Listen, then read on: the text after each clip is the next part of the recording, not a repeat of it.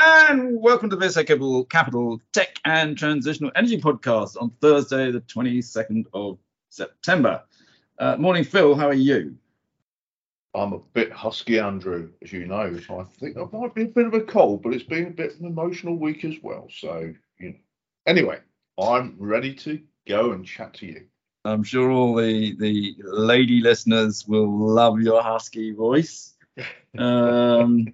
You may be feeling husky. I'd love to know, why is it so difficult to try and talk to a broadband provider? I deal with Virgin. It takes you about an hour and a half to be able to get an answer, a simple answer from a Virgin broadband, whatever. I got it in the end. And what's amazing, you eventually persuade them after getting transferred through just about every area and city in India. Eventually I managed to get through to somebody who actually said, what they're saying you can't do, you can do.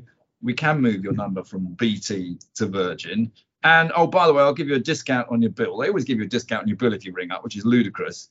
And then, oh, yeah, we'll speed up your broadband and we'll give you a new router. Why do I have to ring up to get it as well? It's just crazy. Why is it like that, Phil? You're the technology analyst. Tell me. Well, we had a Virgin Media person around our house. We were getting our fibre connection upgraded, but it did take an awful lot of getting there to get them around. They're owned by Liberty Media, but I mean, I've got to say, I'm not here to advertise Virgin, but when it does actually work, it is bloody good, and I've got their mobile offering as well. But the big why, Andrew, you would have thought by now they would have got it all sorted, and they are communications companies after all. It should be easy to get through to them. Yeah. I mean, it's a great business, really, because, of course, you pay your bill every month and, you sort of forget what you're subscribing for. And there's not a lot of cost them once you're set up. So it is a good business model. But there we go. Look, there's a lot going on in the world. So we probably shouldn't just talk about my bloody Virgin, whatever. We've literally just seen interest rates go up another 0.5% to 2.25%. But I mean, we're not the only people putting up interest rates. The whole world and his wife is throwing up interest rates. We've had Switzerland and Norway also raising their rates today. And of course, the headlines are all, sterling is, collapsing, going to new lows. This is actually absolute rubbish. What is happening is the dollar is strengthening like I don't know what. In fact, so much so against the Japanese yen that the Japanese government actually have stepped into to buy yen to try and prop it up. So if you think that sterling's weak, you should look at the yen. So there's a lot of confusion. It's the dollar that is strong. And of course, the dollar is strong because it's seen as a safe haven and people are looking for a safe haven. Just there's that. I don't know what maybe actually whilst I got you, there's a lot of talk obviously at the moment with we've got apparently you're not supposed to call it a mini budget, but there's a flash budget tomorrow or whatever. What's your view on trickle down economics? Are you in Liz Truss camp that it works, or are you in Joe Biden's camp that it doesn't work? Well, depends how much trickles down and how much that costs ultimately, and what it adds to our national debt.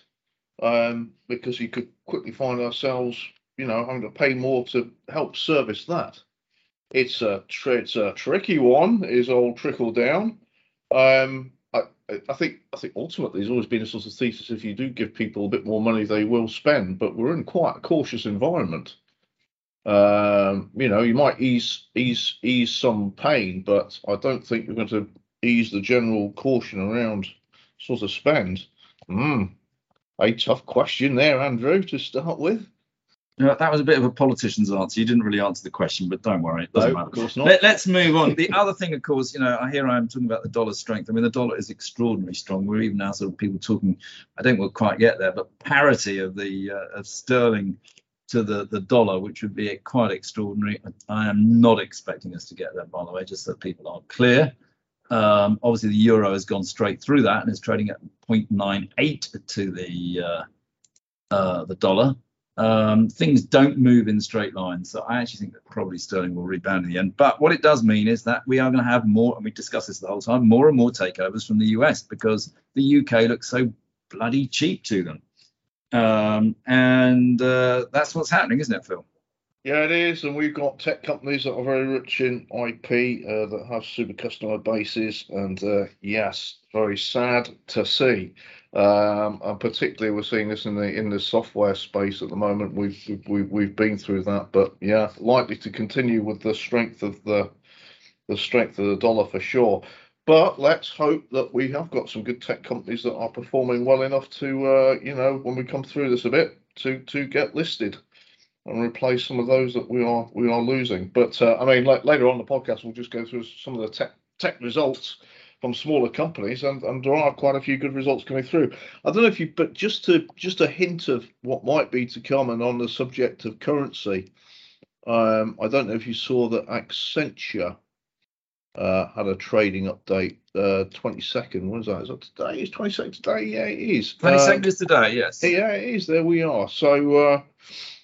And they were saying that first quarter revenue is set to be below expectations, weighed down by IT spending cuts among high inflation and impact of the stronger dollar on business for them. And you've been saying this about, eventually the IT spending is likely to soften. But I mean, the currency side of things is already, has been commented on by like Microsoft, Salesforce, and IBM. I mean, they do an awful lot of selling overseas, and it's a dollar business, and everything gets translated back. So, it's dollar products get more expensive to buy overseas. So yeah, that was interesting to see from Accenture. Yeah, well spotted. But I mean, it's common sense sort of as well.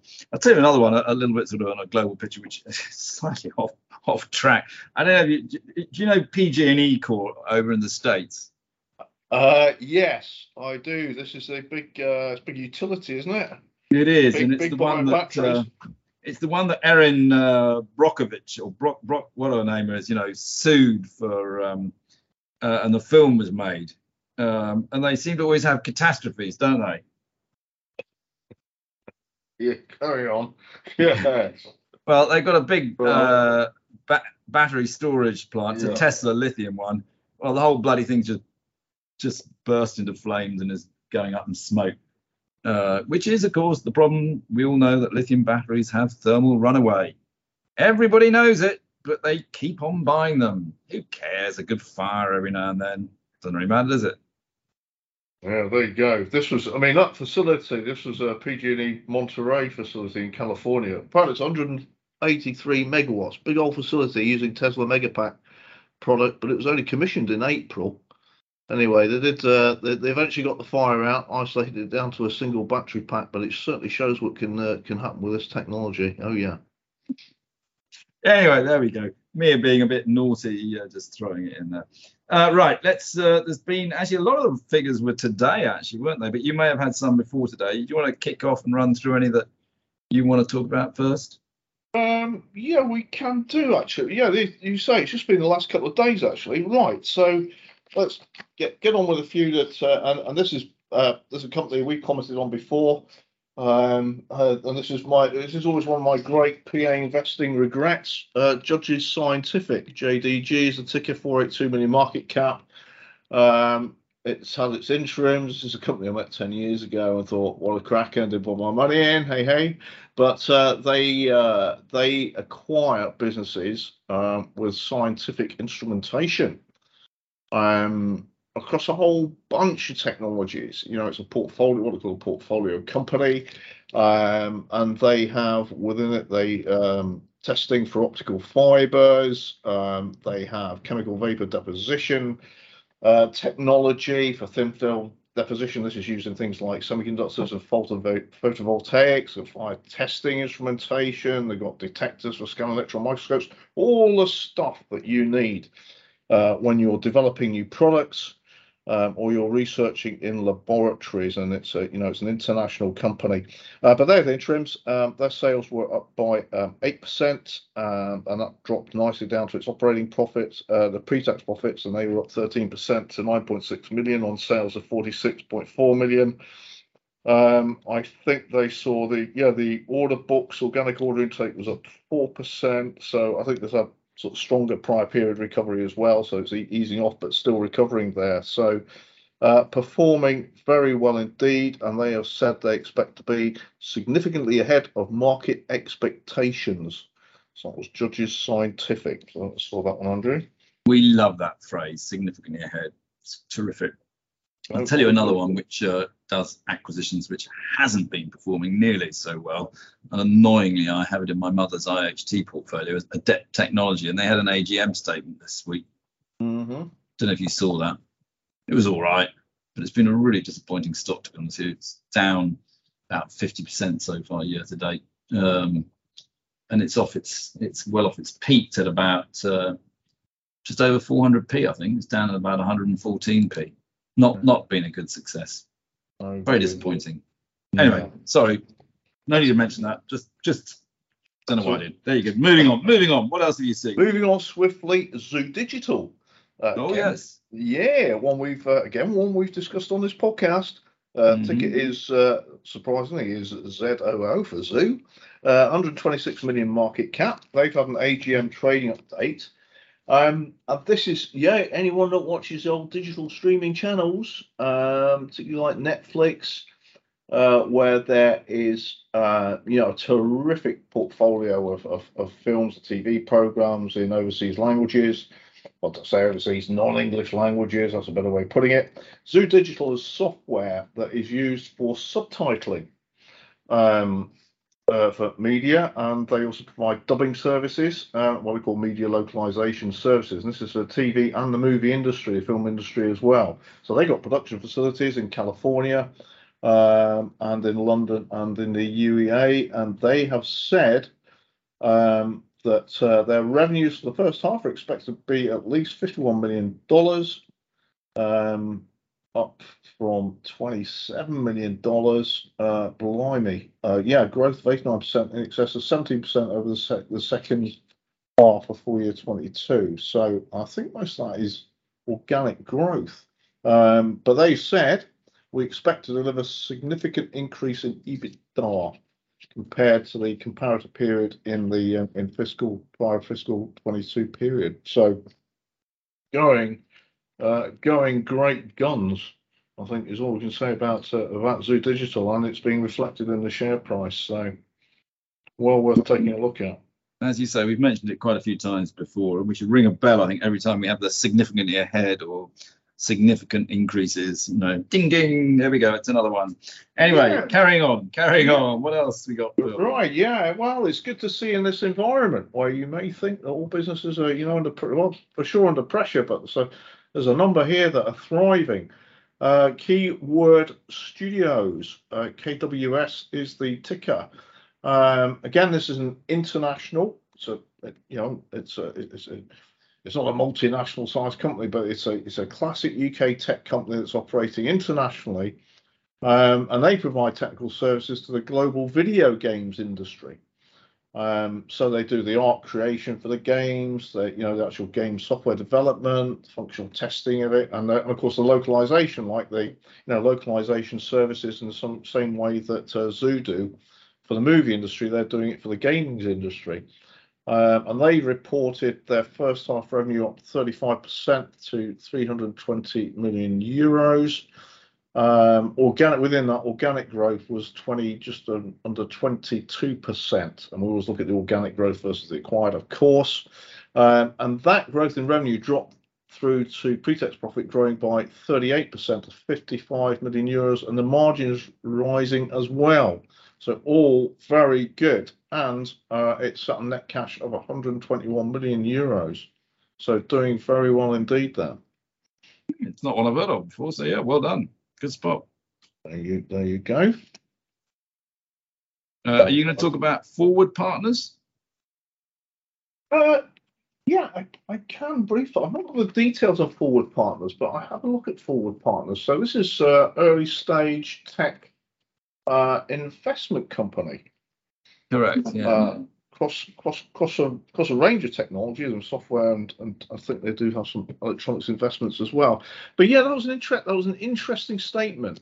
Their portfolio companies that they've got investments in were generally, in the current environment, performing pretty well, from what I read. However, the value of the portfolio was down by just under 24%. Yeah, 23.9% down. That's it. Yeah. Yeah. But I think when they are valuing those companies, they have to take into account the quoted peers Correct. and the market. And of course, as we've discussed, the Nasdaq this year is down. I think it's down by about nearly 24%. So, tracking. It's interesting. It's an interesting one, this, because it's tracking. Obviously, they're having to track the market valuations, but at the same time, within it, they've got portfolio companies that are doing well in, a tougher economic climate.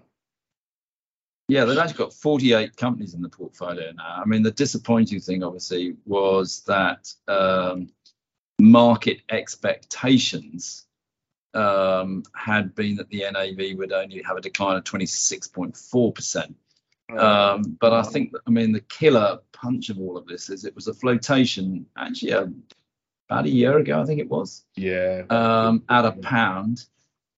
Did go up to £1.20, and now we're down at 46p. Yet, actually, as you say, the underlying companies are doing pretty well. In fact, they even say the fundamentals of our portfolio remain strong. We remain confident in their exit potential.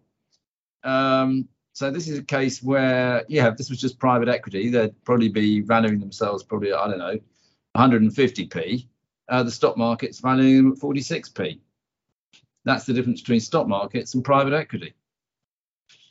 Don't even get me going on the problems of stock markets. Although talking of the problems of stock markets, we did have the Aquis results. Aquis come into this because Aquis is a technology stock exchange. It is going to be the competitor to the London Stock Exchange. The results were probably a little bit unexciting, shall we say. They're doing all the right things. They're actually making quite good progress. Their cash is pretty good at 13 million. They're making a profit.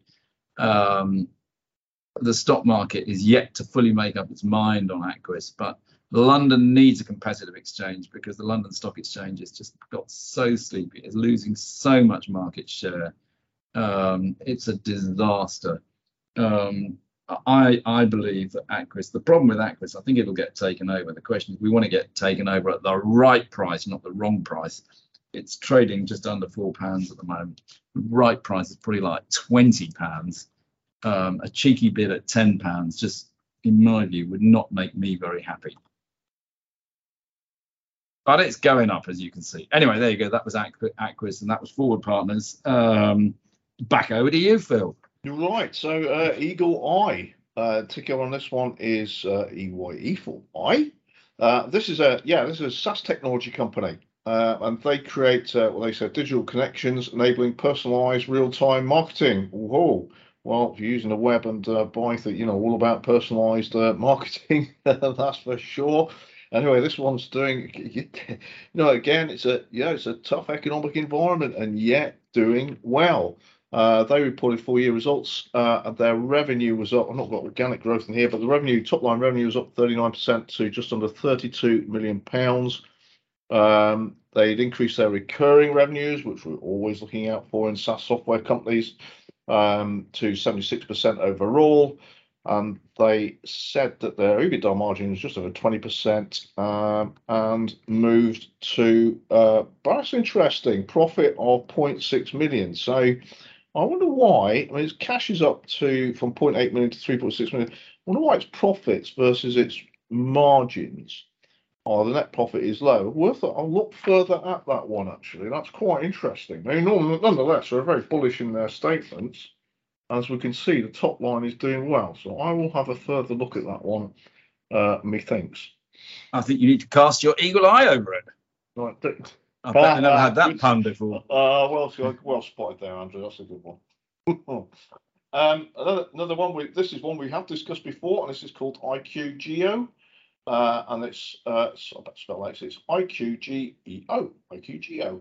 The ticker is IQG, and they provide. This is a really interesting area. It's geospatial software, and this we started off on the subject of telecommunications. And their software is used by telecommunications companies and utility companies. to basically accurately locate what is in the ground and where they plan to put things in the ground. And they had stated that where are we? They're looking. This is I think this is interim results from them. During the interim period, they won a global top 5 telecoms operator. Good for them, and they're building out. This operator is building out its 5G networks in the US. So smaller company winning internationally. They made an acquisition during a period for 30 million euros. I think this is when we last discussed it, and this is to do with fiber optic network planning and design software that they acquired. But during the interim period, they saw their revenue growth up 75% to £4.5 million. Total revenue up, sales recurring, total revenue up by 44% to £9 million. Well done them, and they moved from an EBITDA loss of 0.4 million into profit of 0.2 million. So, and they got cash of 11 million, so they got plenty, they're well financed, and they did an oversubscribed fundraising, 3.5 million quid back in August. But yeah, they seem to be motoring very nicely. That's IQGeo. Very good. Always good to be in a profit. Yeah, right. Exactly. Have you come across Cambridge Cognition, Andrew? I haven't. Tell me all about it. There's been a lot of news this week. So this is Cambridge Cognition Holdings. Do you know what? I think it is actually based in Cambridge. The ticker is COG. And they develop digital solutions to access brain health.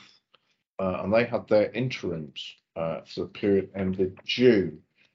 Now, I have to confess, I don't know a terrific amount about the product here, but I bet this is the sort of thing that's used to identify sort of early signs of things like, Alzheimer's.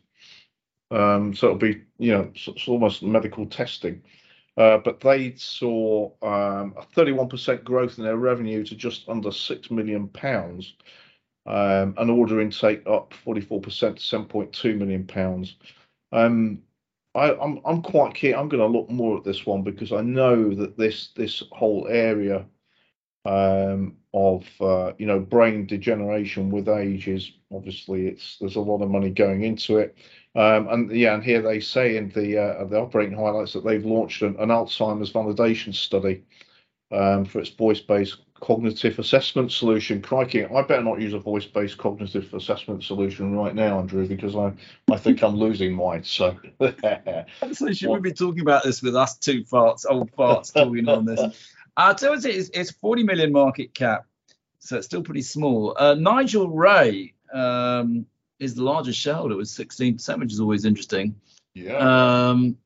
And then you've got Lombard Odier, Canaccord, Marlborough International. So it's quite interesting shareholders there for a 40 million market cap company. You've actually got AXA down there with 3.3%, Octopus with 4.5%.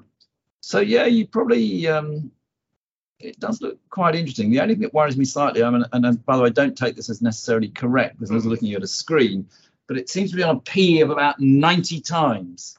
But hey, if you're about to discover something amazing, that's what you'd expect.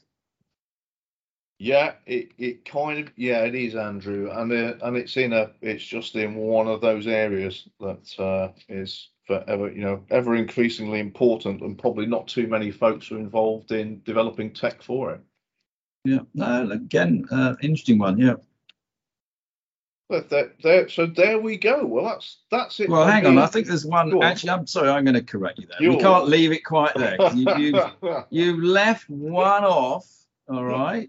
Yeah. That was some figures today. Oh, because you really are. I think you need to go back to Cambridge Cognition. What Alzheimer's kicking in. Oh dear, I've caught you out badly. Ceres Power. Oh, it's on the front of my crib sheet here, Andrew. They had interims today, didn't they? And the market didn't like them at all. The stock's off 15%.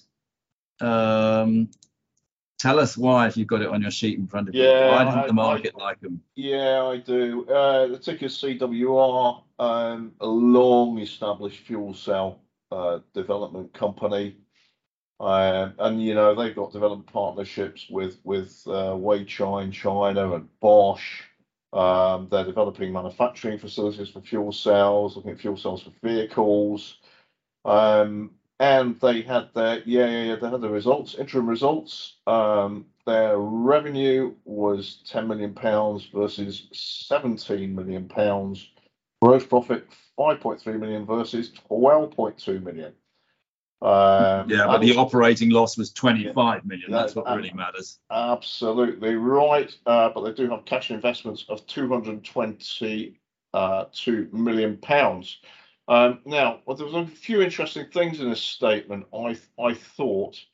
I mean, firstly, they signed a heads of terms agreement with Weichai and Bosch for a third manufacturing facility for their products, and that's worth £30 million to the company in terms of license fees. Partnership with Shell, develop electrolyzer technology, so that's all kind of good. But hidden down in the current trading and outlook, they said that £30 million license fee for the China JV will be recognised on the establishment of entities in early 2023, and that was previously expected to be recognised, half of those fees in 22. So there's a slippage in this. Revenue for the second half of 22 will be similar levels to those in the first half, leading to overall year revenue are lower than 21. So a bit of slippage in progress there for them. It was. I also see that they're going to move from AIM to the main market because everybody's trying to get off AIM. AIM is a shrink market. People want to go to a growth market. But I think what we're seeing at the moment, Phil, is that, I mean, Ceres is off its peak of £1,600 down to £4, so that's 75% off its peak. Yeah. The fuel cell industry is a very, I mean, it's just as tough as the battery industry. It is tough. There's a lot of people out there with fuel cells. They've been around. They were in Apollo 11 when they landed on the moon. Oh, yeah. And we talked obviously last week about ITM and their issues and the CEO stepping down, and that stock's crashed. The fuel cell market is a very, very tough market to work in. Yeah. And you need to be very well funded. So thankfully they are. They are, and they've got a good corporate structure. It's what you need in all of this transition energy, as you say, funding and a good corporate structure. Yeah. On that note, we'll call it a day, shall we? And hope everyone found that useful. As always, do send us any of your comments. Good, bad, or indifferent. Tell us we got it wrong. Tell us we got it right, etc., etc. And next week we will find a way somehow to do this. I'm actually down in Cornwall at a Cornish mining conference in Falmouth, but maybe during the lunch break I'll pop out and record it, or we'll find a way of doing something anyway. We will. I look forward to that, Andrew. Thanks, Phil.